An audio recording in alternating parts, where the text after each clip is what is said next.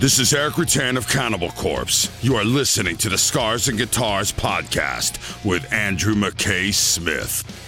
G'day everybody, thanks so much for joining me. I have a conversation with Chris Bell to share with you. Chris is the photographer who worked with artistic director Nigel Wingrove for Cradle of Filth from 1992 to 1997. So his work includes the iconic Principle of Evil Made Flesh and Vampire album covers, the controversial for the time, maybe it still is, Vestal Masturbation Nun t-shirt, some of the Dusk and Her Embrace sleeve photos, and many, many more images adorning Cradle of Filth merch throughout that era. Chris's images, well, they gave Cradle of Filth a real advantage when it came to merchandising. His photography combined with the music gave the band something that no other band had back then. There's a lot of detail in this chat, and I was sharing my screen over Zoom with Chris, so you'll see that on YouTube, and for those of you listening via the podcast apps, well, it's still a very engaging listen. Chris is an absolute gent. I got a lot out of this chat. The deeper I go into the Cradle legacy, the conversations, they are just so rewarding. So here he is, Mr. Chris Bell. Thanks a lot for agreeing to do this. I really appreciate it. No, that's fine. It's an honour. I think, I get so much interest from those images, and they were just a job years ago.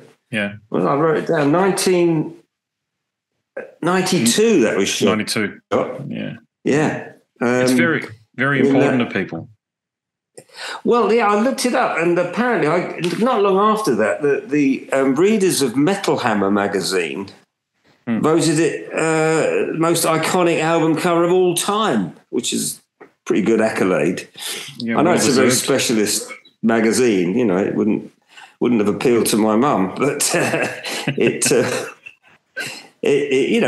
sort of it's an honour, you know, because.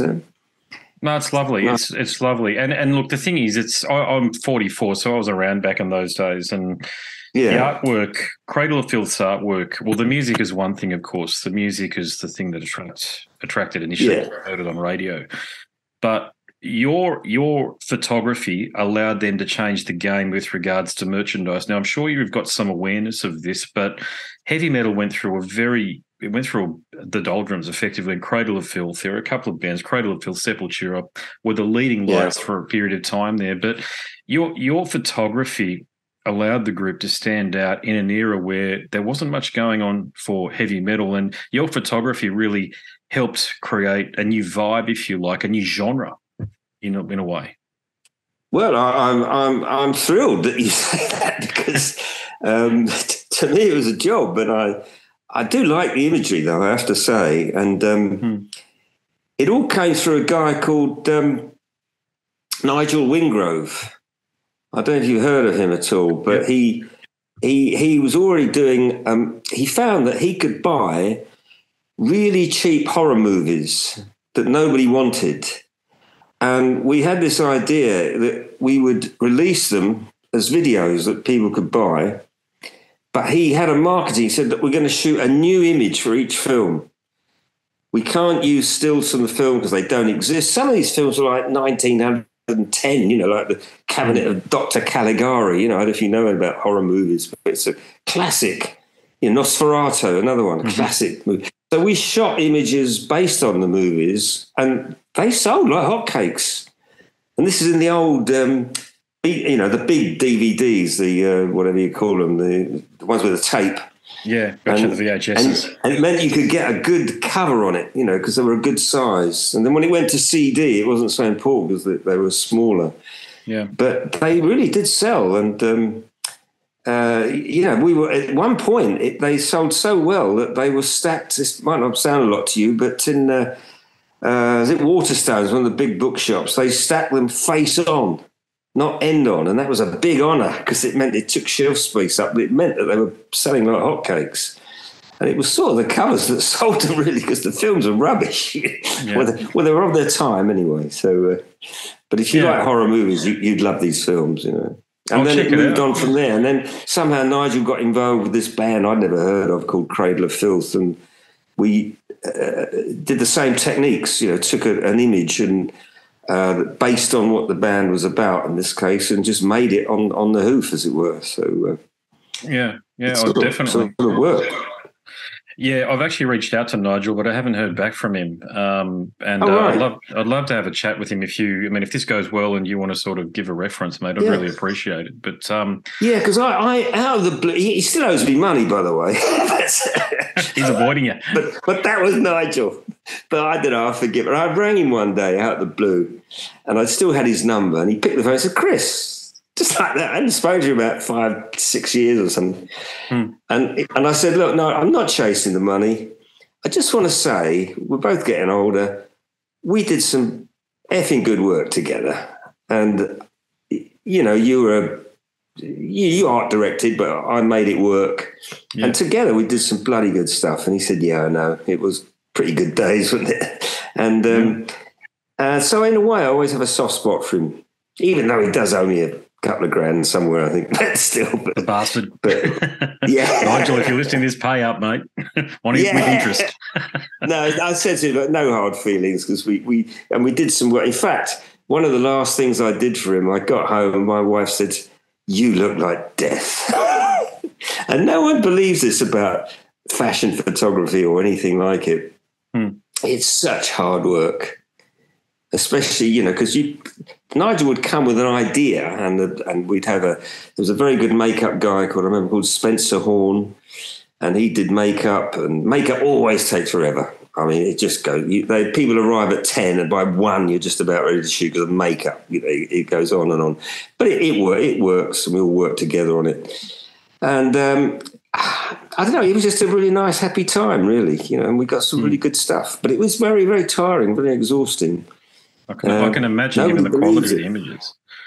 Yeah, and it's very painstaking, because what seems small at the time, you realise as the photographer that is going to be a big thing. You've got to go with that idea. And sometimes things happen, because Nigel would come with sketches and everything, and it was all like great, and that would be the good start point. But then something would happen, and you'd think, geez, that's brilliant. Let's go with that, go with that, go with that. More of that, less of that. And it worked. On the day, and it was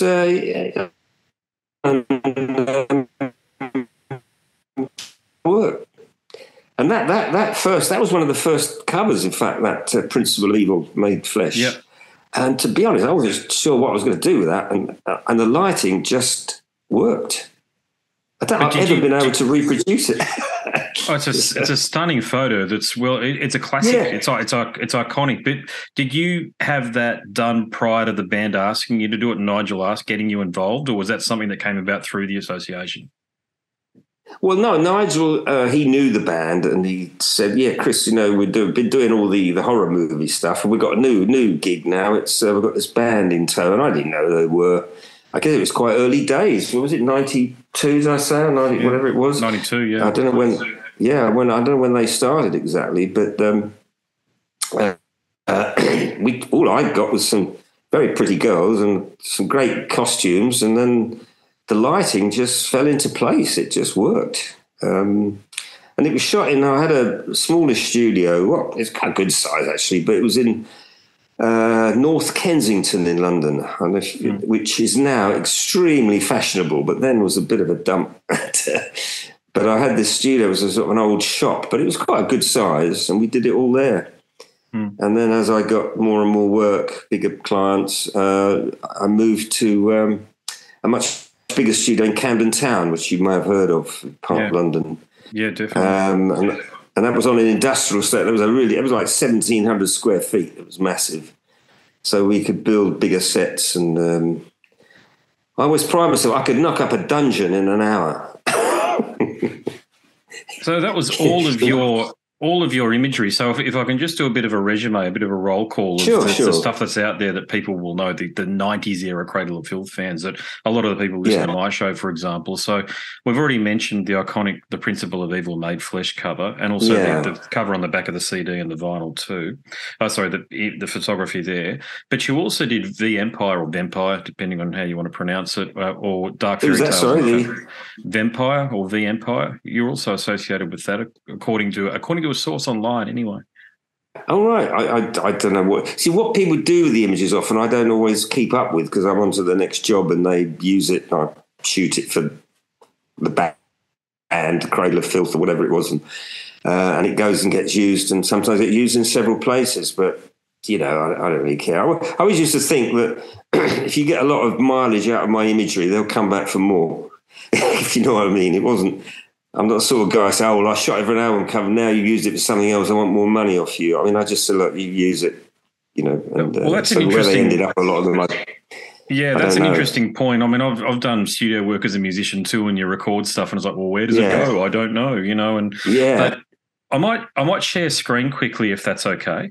And the reason why I want to do that, I just want to make sure that just because the people who listen to my show are right into this stuff, and they really want me to get it right. Now that I've got this opportunity to have a chat to you. So I'm just going to share my screen. Let me know if you can see it. Well, it's gone. Oh, right. Yeah, I can see all that. So there's one or two of mine in there, I can see. Yeah. Yeah, so that's Vampire. Yeah, so this is all you. A lot of it. I can't see them all. I can see the girl with the blue candles. I recognise that one.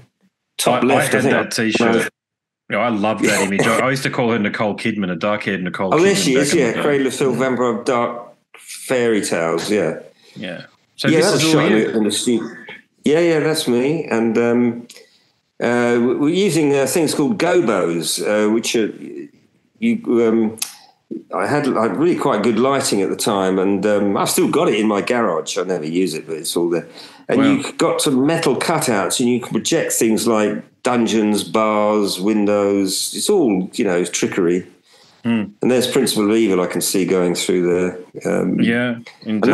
That was shot black and white film, of course. This is way pre-digital, all this stuff. Black and white film.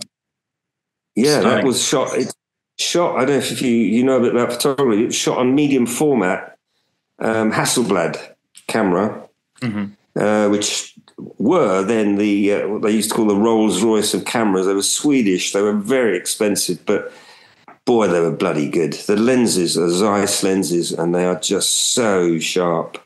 And they pick up such fine detail. And I think that helps with the... and, of course, the images are square because the film is a square format. Okay, it's not usual 35 mil oblong shape. It's a square, 6 by 6 centimeters. And I've still got the original in a little studio here now. You can safely under lock and key. You can buy. They're obviously prints, but when I say prints, you're actually redoing the photograph, aren't you, on your website for people to purchase? Yeah, well, what I did with them, in the early days, of course, I had a darkroom and would print in the traditional way with chemicals. But now I invested in scanners, and I got a very good scanner, and I scan from the original negative. And in the software, you can turn it to positive, and it does fantastic quality. And I've got a printer which it just sounds obscene. It's got 12 inks, and each cartridge, I just bought some new ones, they're £77 each. There's 12 of them, so 12 times 77 to fill up the thing with ink is... they are quite big cartridges, they're 130 mil, but they're stunning ink quality, and I think you get better quality than really you could have done with traditional chemical film, to be honest. Okay. And because I'm scanning from the original negative, and then you can reverse that in the software to get positive and print from that, and it really does work. Straight back to the original negative as shot in the camera. Yeah. Oh, yeah. I'm sure all of the technophiles out there who follow you. I've done digital photography, so different to some of the wonderful stuff that you've been up to. But was Black Goddess one of yours as well? Was she yours? What's that, sorry? Was Black Goddess? I'm just sharing the screen now. Can you see Black Goddess? Yeah, I can see. It looks like one. I can't see it. Can I? I can pull it up. I'll see if I can make it a bit bigger for you. It's taken off the T-shirt, but all these images. Cradle of Filth. Yeah, there we go. Can you see it there? I don't know about that one. It had a lot of retouching, that one, isn't it? Yes. I'm not sure. I mean, it might be the original, and they've done a lot of, retouching. on that one, but once they've got the image, they do what they want with it. Really, I'm not that fussy about it. So, I get you. And this iconic photo here, this image here, that's one of yours as well. Yeah, I remember the logo. Jesus is a whatever, and I did the shot on the cross for that. There was a little bit. That was about as tasty as it can possibly get, but it was. I suppose it got them noticed within that world. I don't know. What's the story behind that one though? Was that something that did Nigel? I understand he had a lot to do with the artistic direction and the like, but was this Danny Filth or someone in the band giving you saying let's do this? I'm really not sure. I think I had shot the image, and in the studio, I think the girl was sort of crucified, and they did all the words and stuff, and they love nuns and all that. It's all pretty tasteless, but in a way, I'm not particularly religious, and it's powerful imagery, I suppose. Well, it's still here. Yeah, I do remember 30 that. years later. 30 years later, can you believe it? Yeah, I used to sort of dine out on the fact I'm the only photographer people got arrested wearing his T-shirt. So so true. But I don't think I brag about it too much these days. But a lot of those images do look familiar, I have to say. What were your thoughts on that back in the day, though? That the kids were getting effectively. They were in fairly sketchy areas, like the equivalent of King's Cross in Sydney and London. I think it might be Camden. I don't know, but they're getting arrested in places where there's a lot of drug taking and a lot of other debauchery going on. Yet the T-shirt was the thing that attracted the police's attention. Yeah, I can imagine. It's. I had no idea that was what they were going to put on that. So I'm sort of a bit innocent on that one, but it got them noticed, I suppose. And who knows what that world is about. As far as I can remember, they were all middle-class boys. Yeah, I remember one of the band. I don't know if I should say this. He said, "God, I'm actually quite embarrassed if my mum finds out what this music's about." And I thought it was quite sweet, actually. Yeah, I've spoken to a lot of them, and they're to a person. All of the musicians. Danny's a bit of a different character. He's obviously the leader of the group, but all of the musicians are just fantastic guys that I've spoken to. Yeah, they were very nice, and I don't know. They had an image, and it worked for the fans and stuff, and they perhaps took it further than most of the heavy metal bands. I don't know, but it certainly. Do they still perform? Are they still? Yeah, there's look. In my opinion, there's a version of the band going these days. It's not a legacy act at the moment, but it's close to a legacy act in that the band has never broken up, but they've cycled through. Last count, I think they're up to 40, 41, 42 tenured members, which is probably the most of any band currently still relevant. Yeah. So it's Danny is at the head of the band, and there's the 90s era still attracts a lot of attention from people of my era. Okay, the band at the moment doesn't really have anything to do with the band that was around back then. The people that you were associated with. I know that on my website the images that sell are usually the heavy metal stuff. You got it there, yeah. Yeah, look at this iconic photo here. I'll never forget seeing that on a T-shirt, the Cradle of Filth T-shirt. Just an iconic. Do you know half those snakes were real? Really? Wow. Yeah. Amazing. And you can even see a little bit of movement on one or two of them. There were some plastic ones put on to give it base, but that one going over her shoulder and one or two in the top were the real McCoy. And if you look carefully, there's actually slight little bit of movement on them. And I can see the one around the neck, yeah. Yeah, they were the real thing. And with some plastic ones, just for the real ones to sort of slither through. And how these girls put up with this stuff, I don't know. And if you look at the Python one, I don't know if you've seen Girl with Python is on that set there. Yes, where is it? I have seen it. It's there somewhere. Go with Python. Where's she gone? Oh, yeah, top right. There she is, yep. Yeah. Did they use this one as well? I mean, it looks familiar, but I can't recall, to be honest. So I'm not sure what they did, but that was a real Python. And it came with a handler. And during the shoot, it started to constrict. Mm. And that was a powerful, look at the size of that thing. And I don't know if he got a little bit tense or a bit frightened, and the guy ran over and sort of ripped it off her and said, can we stop for a bit here? Sorry, my daughter's just running. It started to compress. She went, oh, it's getting a bit tight. Mm. And that's a really... I wonder why they didn't use it. I don't know where it got used. I really don't know. Maybe on a T-shirt. I don't know. But what some of these models put up with, I mean, God, they say women are scared of stuff, but God, I couldn't do any of that. I couldn't do it either. I mean, that's an amazing photo. I'll just bring this up here just so people can see it in the flesh. But I mean, it's just such a...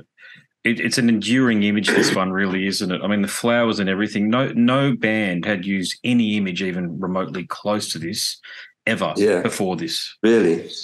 No. Well, as I say, there are style people involved, but the actual arrangement and lighting, in fact, I found a way of lighting it I don't think I've ever been able to replicate. It's really weird. It just happened on the day. The lighting is actually coming from below more than anywhere. You can see the rather than the classic thing is have lights to the side or above, and it's sort of coming from below. And I think that gives it a sort of rather scary feel to it. But at the same time, it's very soft lighting. It's not hard. Is that corn syrup? The blood effect? Is it what? Sorry. Is it corn syrup? It's just stage blood, I think. Yeah. And my nickname for Nigel was More Blood Wingrove, because he'd say, more blood, and squirt more and more on. So, I guess he knew what he wanted. And but again, it was just stage blood. You can buy all that stuff from... Well, I think London's got a massive theatre district, and all that stuff is available in, which is good for photographers. You can get all sorts of props and things that the general public don't know exist. Wouldn't know where to get them. So, do you recall anything about the Vampirotica label that Cradle of Filth launched? Because that looks like one of yours as well. There, I can't remember that. Does look familiar. I don't know whether I can't really see it. Cradle of Filth. Can I? Vampirotica was a label that they launched. It was very, very short-lived. See if I can bring that up. There we go. There she is. Yeah.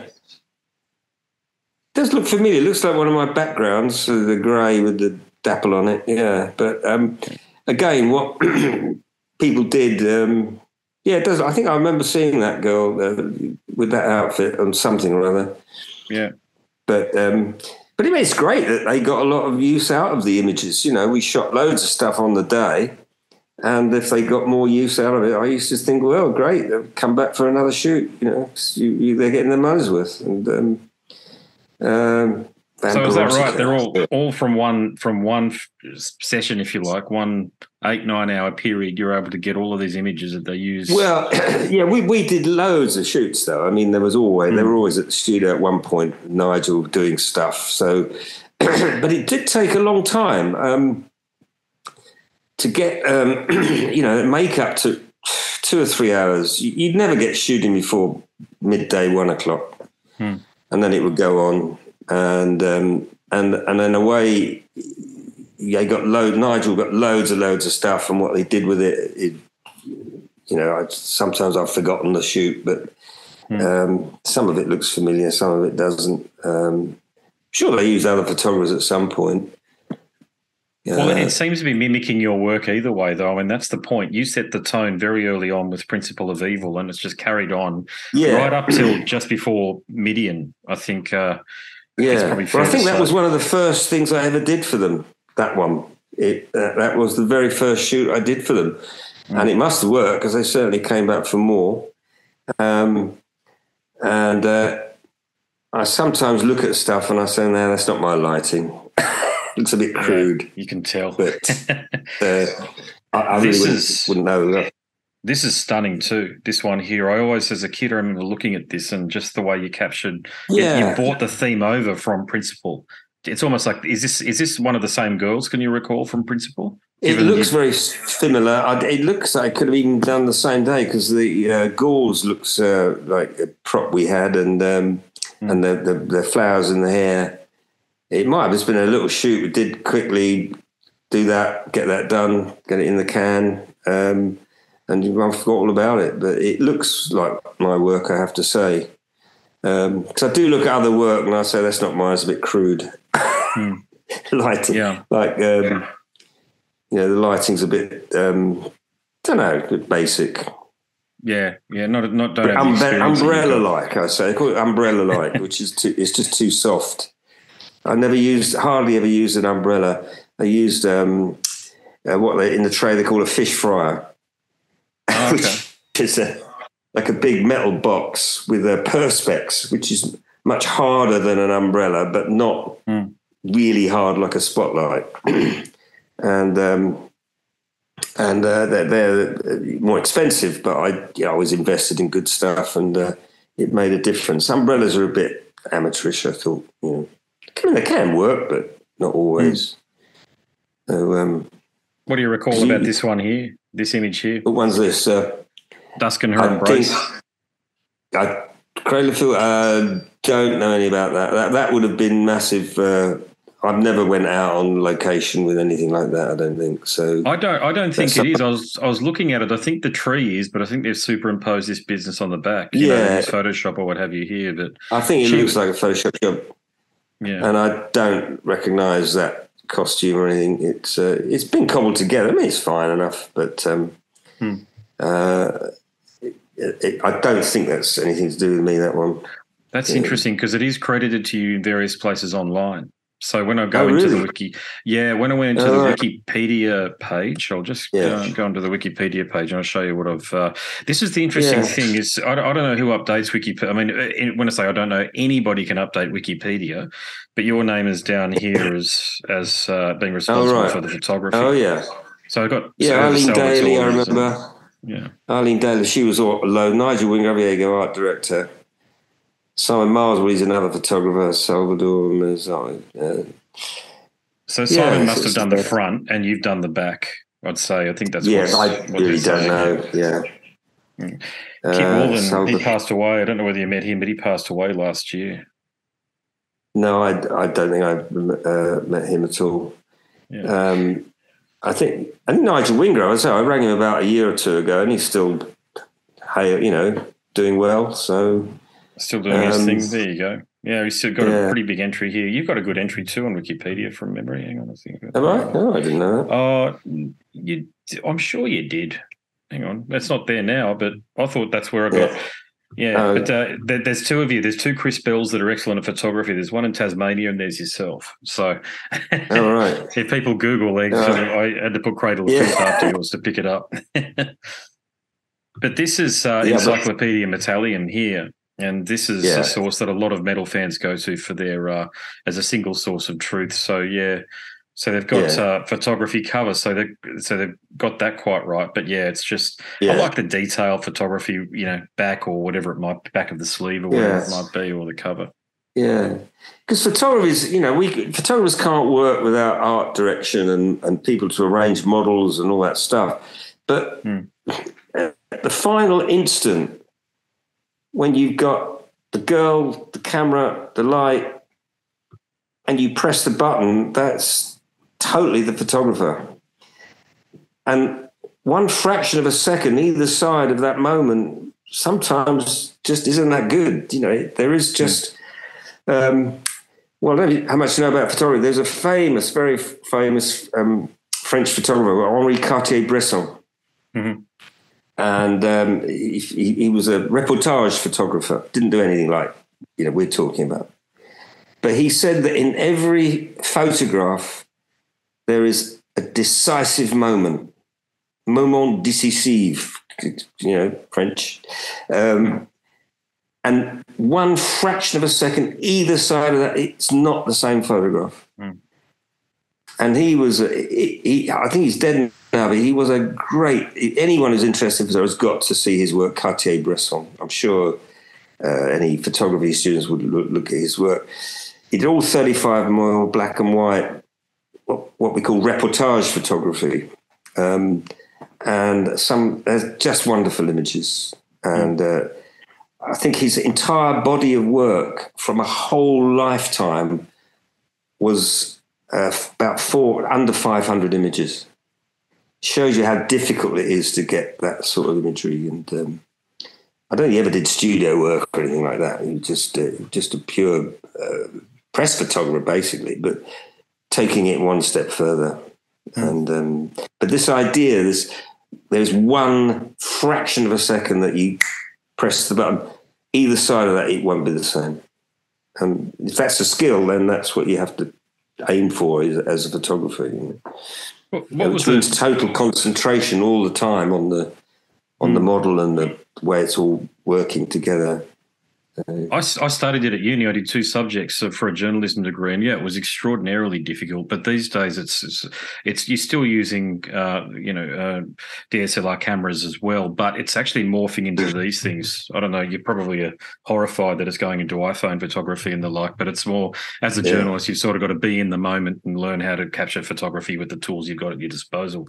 This sort of thing. But for you, what was the catalyst? What was a compelling event for you to get engaged in as a career photographer? I just fell in love with it. When I left school, I was would you believe, as a quantity surveyor. And I decided after a while I did not want to spend my life counting bricks, which is sort of what they do, really. They run the financial and the ordering side of a construction site, which was quite fun at first because you'd be out there with the lads measuring the work and all the rest of it. And as you got further up the greasy pole, you ended up more in the office. And the one thing I didn't want to do was be in an office. And I jacked it all in and got a job organising an arts festival, because the one thing quantity surveyors can do is organise stuff. And the Kensington Chelsea Arts Council wanted to organise, and I did it, and in that I met artistic people, and I thought, I have found my people at last. And I think I bought a camera to record some of the projects we did, like street theatre and all sorts of stuff. And I fell in love with photography. I jacked that in and went to Ealing Technical College and did a 3-year course with a load of really boring old fogies, but boy, did they know how to print. And all that stuff. And I got that under my belt, and then I got a bursary to the Royal College of Art for 2 years. And that was all about fine art photography, and I learned a lot there. And and that was quite prestigious, I suppose. So I've got an MA, actually, in photography, for what it's worth. Oh, wow. Fantastic. Yeah. So it's... but I wasn't doing anything. I was doing landscape photography. But when you hit the real world, you got to make a living. So I did all sorts of stuff, and as you learn more and more, you get more confident, and ended up in the studio doing studio work for people like Nigel, among others. You know. Well, you've got a great portfolio, of landscape stuff, and you've got the reportage stuff that you've been doing as well. That's what I really love to do, is reportage photography, or as people now call it, street photography. I refuse to use it. I use the old-fashioned term reportage. So, or reportage if you're a bloody Australian. There you go. Yeah. Never mind. Yeah. I don't know if I can show you here a picture. If I hold this up, will you see it? I think so. Yeah, right. Hang on, let's put it back. This is a shot I did very recently in a shopping mall. And I don't know if there's an influence of... I don't know, I can't see what I'm actually holding up here.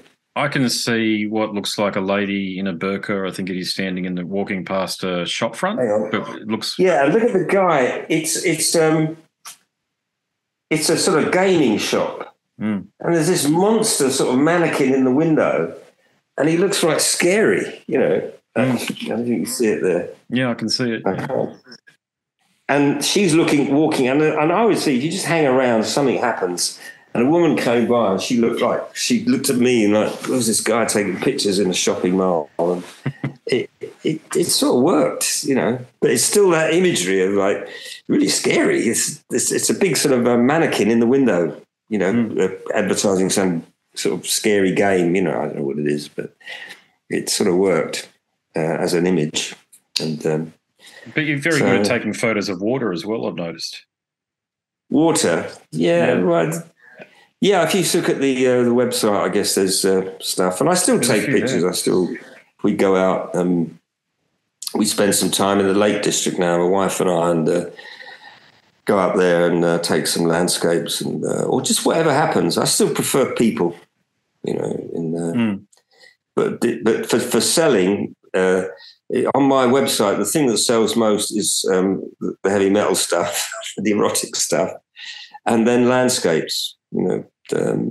People just like just pretty landscapes, I suppose. You can't blame them. You've got to stick something on the wall in your house. It's got to be something a bit pleasant. But I do get that image, Principle of Evil, does sell, and people seem to love it, and people often will. There was a guy in Austria bought one recently, and he sent me the picture. I'm so proud of it, hanging on his wall in his hall at home, because it's a great A2 image, and he's got it framed beautifully. He said, "I love it." Everyone remarks on it, and it's an original print signed by me and all the rest of it. So, but they're the ones people seem to like. So it's still a great following for that sort of imagery, I think. And is it mainly Europe and North America and even Australia that you're sending the photos to? Yeah, a lot of, I think the Germans seem to like all that imagery a bit, and Austrians for some reason. And of all the sales, I think very often it's the erotic gothic section, as I call it. And people tend to sort of go for that. So. But whether my wife approves, I'm not sure, but that's another... Well, if it's paying the bills, I mean, let's face it. I mean, we've all got to turn a quick sum out. I do it now. I mean, I've got a little studio in the garden there, and it's just got this printer and the Photoshop stuff and all that, and so it's not big enough to shoot in. But I can. If anyone orders a print, I can bring it up. They're already scanned, a lot of them, and make the print, and then post it off, and. But I did, I thought I was going to make a fortune. There's not many people buy it, just occasionally. So, but I don't mind really. So, yeah. But I still quite like shooting, and when I can. Well, just with the gothic erotic stuff. I mean, I know that Ben worked with Stuart Williamson with Cruelty and the Beast. So after you, do you know why they didn't return and work with you again? Because they're on like a third. I know Vampire's an EP, but it's a bit longer than that. So really... Oh, the band? Yeah, Cradle of Filth. Yeah, do you know why their fourth album they didn't work with you? No idea. I have no idea. I mean, I didn't think too much about it at the time. Maybe they fell out with Nigel. I don't know. I maybe that. And he was the go-between between me and them. I don't know. I really don't know. I know. I did see some of the images, and I thought it looked a bit crude. Dare I say it, a bit sort of in your face rather than a bit, subtle. But that's all I know really. The contrasts are much greater with his photography than they are with yours. That's for sure. Yours are far more natural. Yeah, I did see some work that they'd had done. It looked a bit,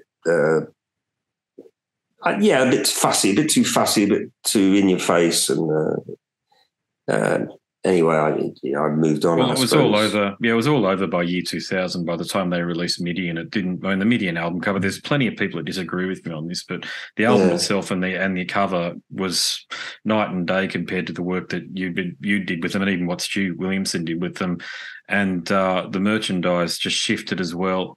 And a lot of fans have made that point with me over message services, Instagram and email and what have you. Said, hey, do you know where we can get these, Vampirotica? And it's all the stuff that you had a heavy hand in. And I say, no, I mean, you've got to go to eBay and buy them sometimes for $200. And I wish I had it. I had a bunch of T-shirts back in the day with your images, like I call it the Nicole Kidman shot. They all fade down, and I had a load of T-shirts stuck in the cupboard in the studio, and I think I chucked a lot of them out. They went mouldy, and I've still got a few. I think I've got a T-shirt from the Rape of Europe tour, I think, which is probably quite a collector's item now. So I put that to one side. I thought, well, who knows? I might sell it at some point, or just keep it as a memento at the time. I just never understood why the band didn't continue on in the way the photography that you'd introduced to the band, and it was so successful from 1993. Really, that's when the band started to become prominent. 1994, even you'd probably say, to about 1999. That's when those images are so prominent. You couldn't go to a metal gig anywhere, any band, without seeing your photography on the Cradle of Filth t-shirts. But then they stopped it. Then they stopped doing it, and it was like, what happened? You know, the band lineup changed, and the art direction changed as well. So it was like what I said up top about, you asked me the question about are the band still going. It feels like it's a very different band now compared to what it was, say, 25 years ago. Yeah, not like Iron Maiden, who virtually are similar, from 40 years ago. Yeah, well, they don't go away. I mean, I'm still a big fan.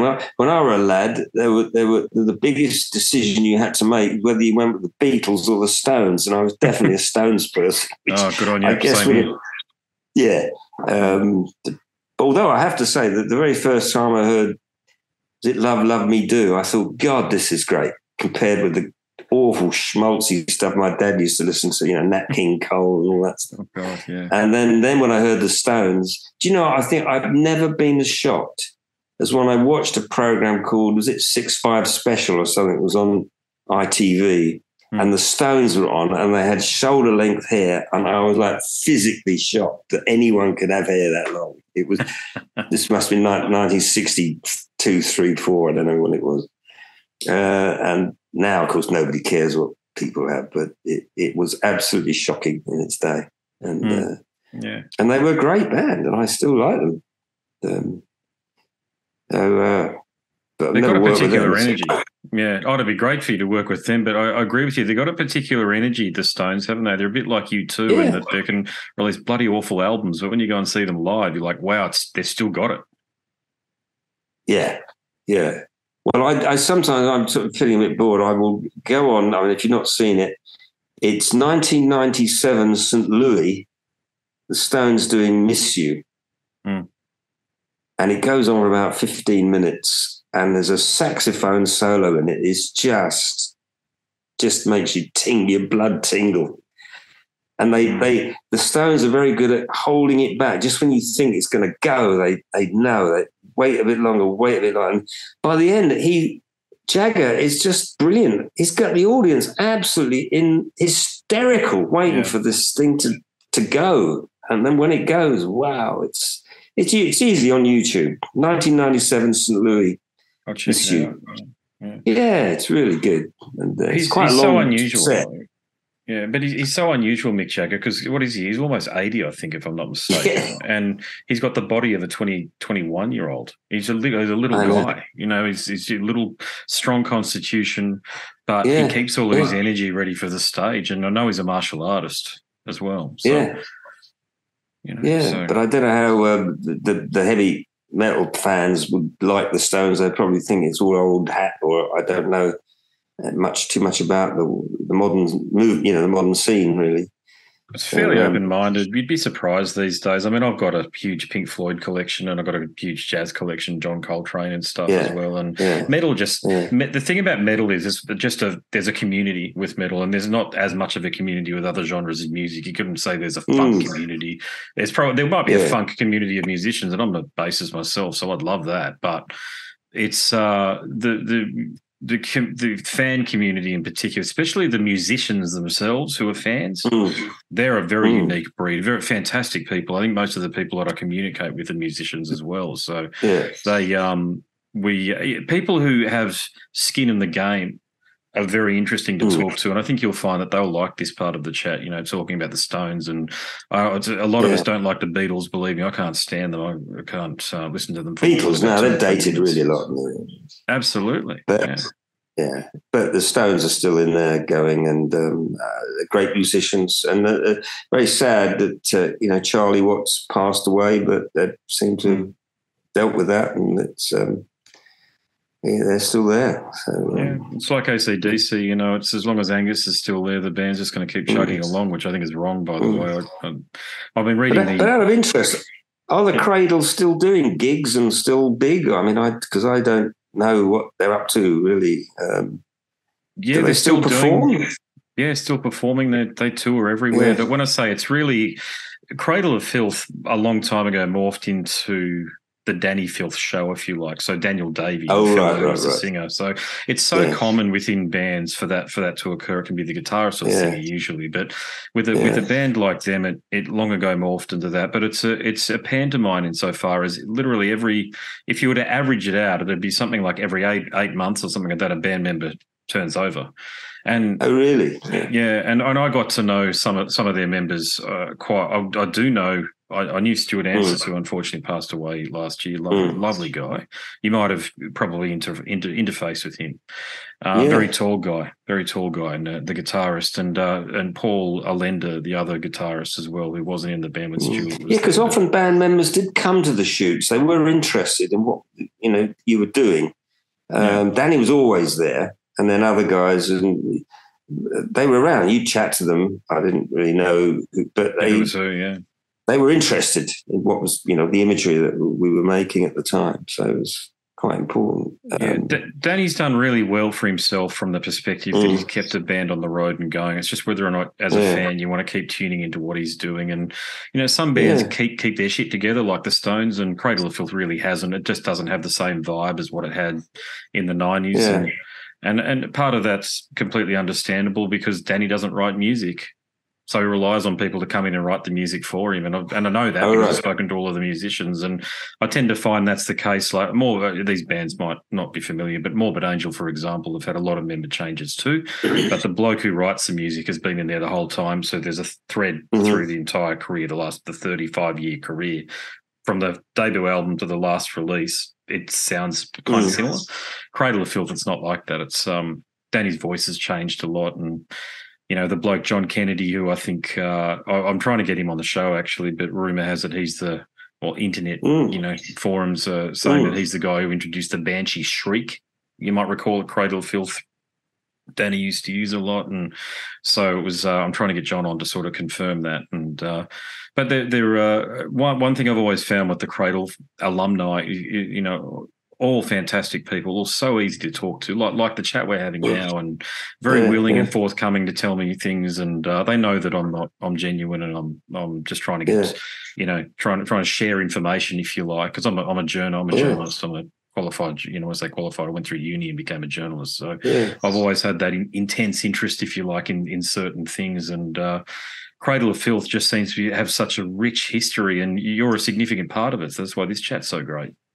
Well, it's nice to know. I mean, because as I say, one did the shoot, and I have to say the images were successful. I was proud of them, and they worked. And we shot loads, and so there must be loads more out there. I mean, because it was the days of film, I do have all the negatives. So I would give a print for that's the way it worked in those days. Now, because you would upload the file, digital file, and people got it that way. But then it was you would shoot, process the film, make contact sheets, send those off, and then they'd choose what ones they wanted, and then you make prints, and that went. And then you gave them a real good print that they could scan for the T-shirts or whatever it was, or album covers. So it was quite a different way of working then. And, well, I'll just plant the seed on that. Oh, sorry, you go. Yeah.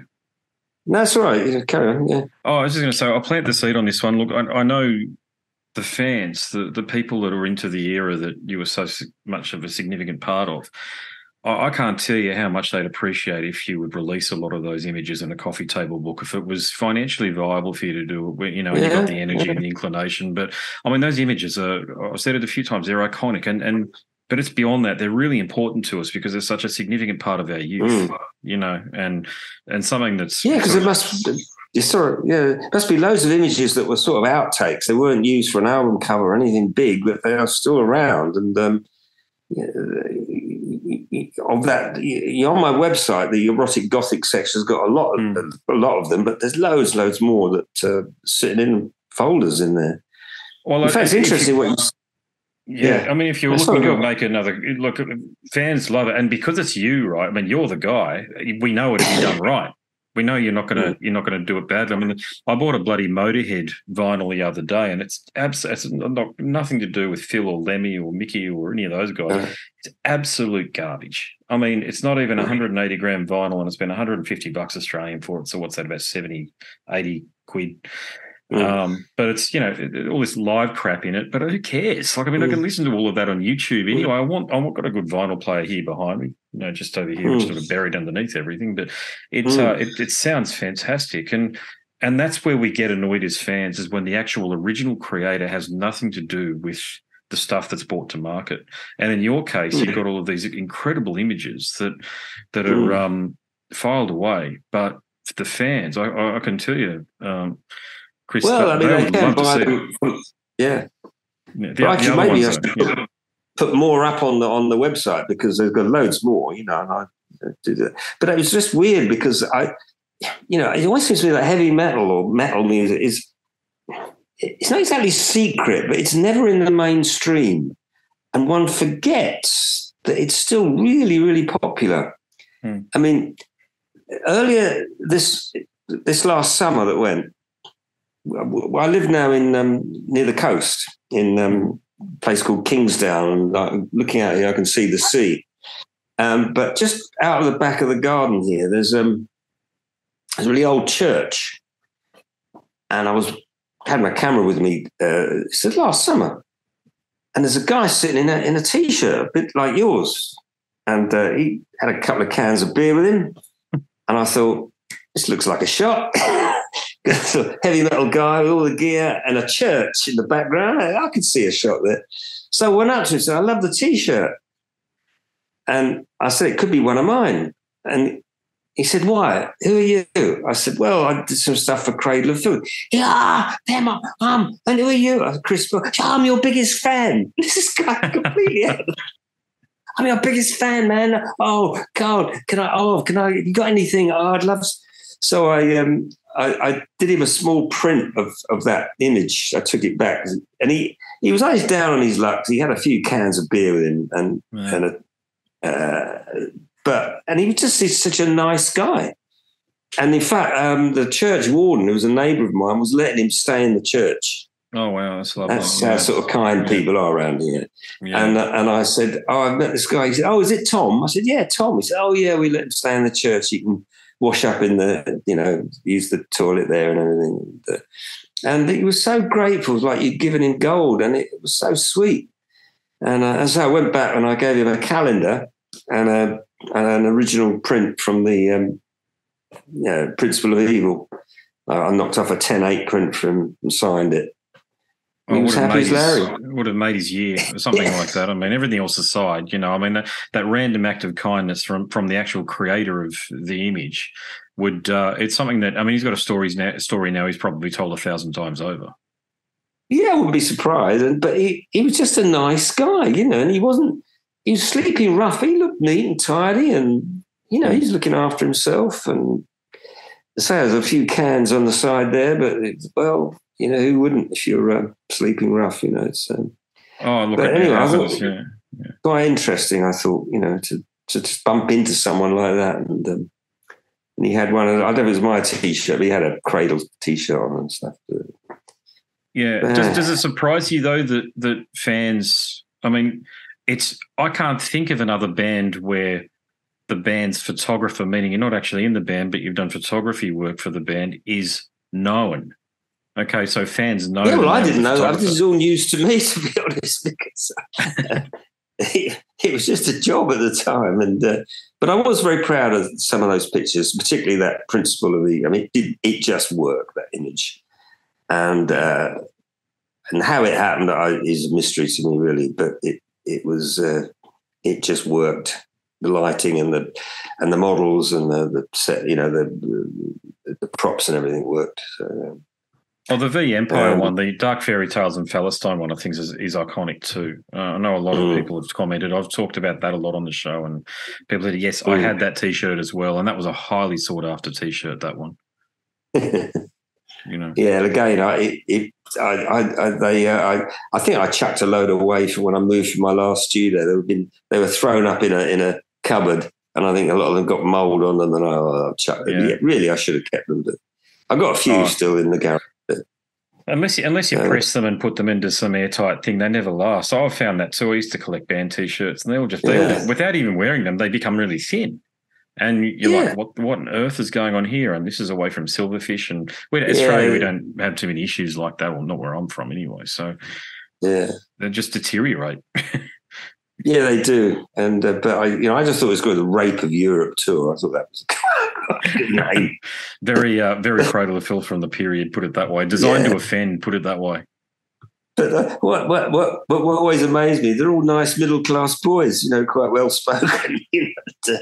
As we say in England, and it's and I think a lot of the fans. I often see like a group of lads and they got the long hair and all the gear on. And when you hear them talking, they're not talking sort of like, all right, mate, how you going? They're sort of quite middle-class, educated young guys, and I always found that quite interesting about metal music. It seems to attract people with a little bit more going for them, maybe. I don't know. Yeah, I'm sure you can't generalise, but... No, it's tough it's hard to generalise, isn't it? But certainly from my experiences talking to people on the YouTube channel, with Facebook and all of that sort of stuff, I've had some problems with the forums. They're not like some of my hot takes, but I don't care about them. I mean, they're not. I don't find they're as invested, if you like. They just like to comment and like to shit stir, excuse my language. But the people who contact me directly to a person, it's just been fantastic. And then that's from Iceland to Britain to the United States, Canada.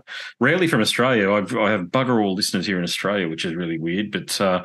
Most of the people that listen to the show are from Europe and Britain, Europe and North America, and the comments that I get, they're just so supportive, and they know the work that I'm doing here, which is expanding the Cradle of Filth conversations. That's what I've put them up on my website, and they know what I'm trying to do here, so they're very supportive of it, and it's just a case of.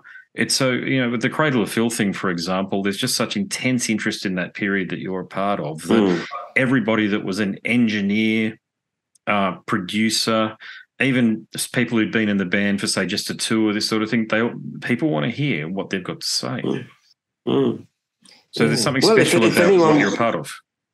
Yeah, well, you're very welcome to give us a plug, chrisbellphotogallery.com, if you're on your website. That would be nice, and you might get a few people who want to buy an original print. So I'm more than happy to do that. They're not too expensive.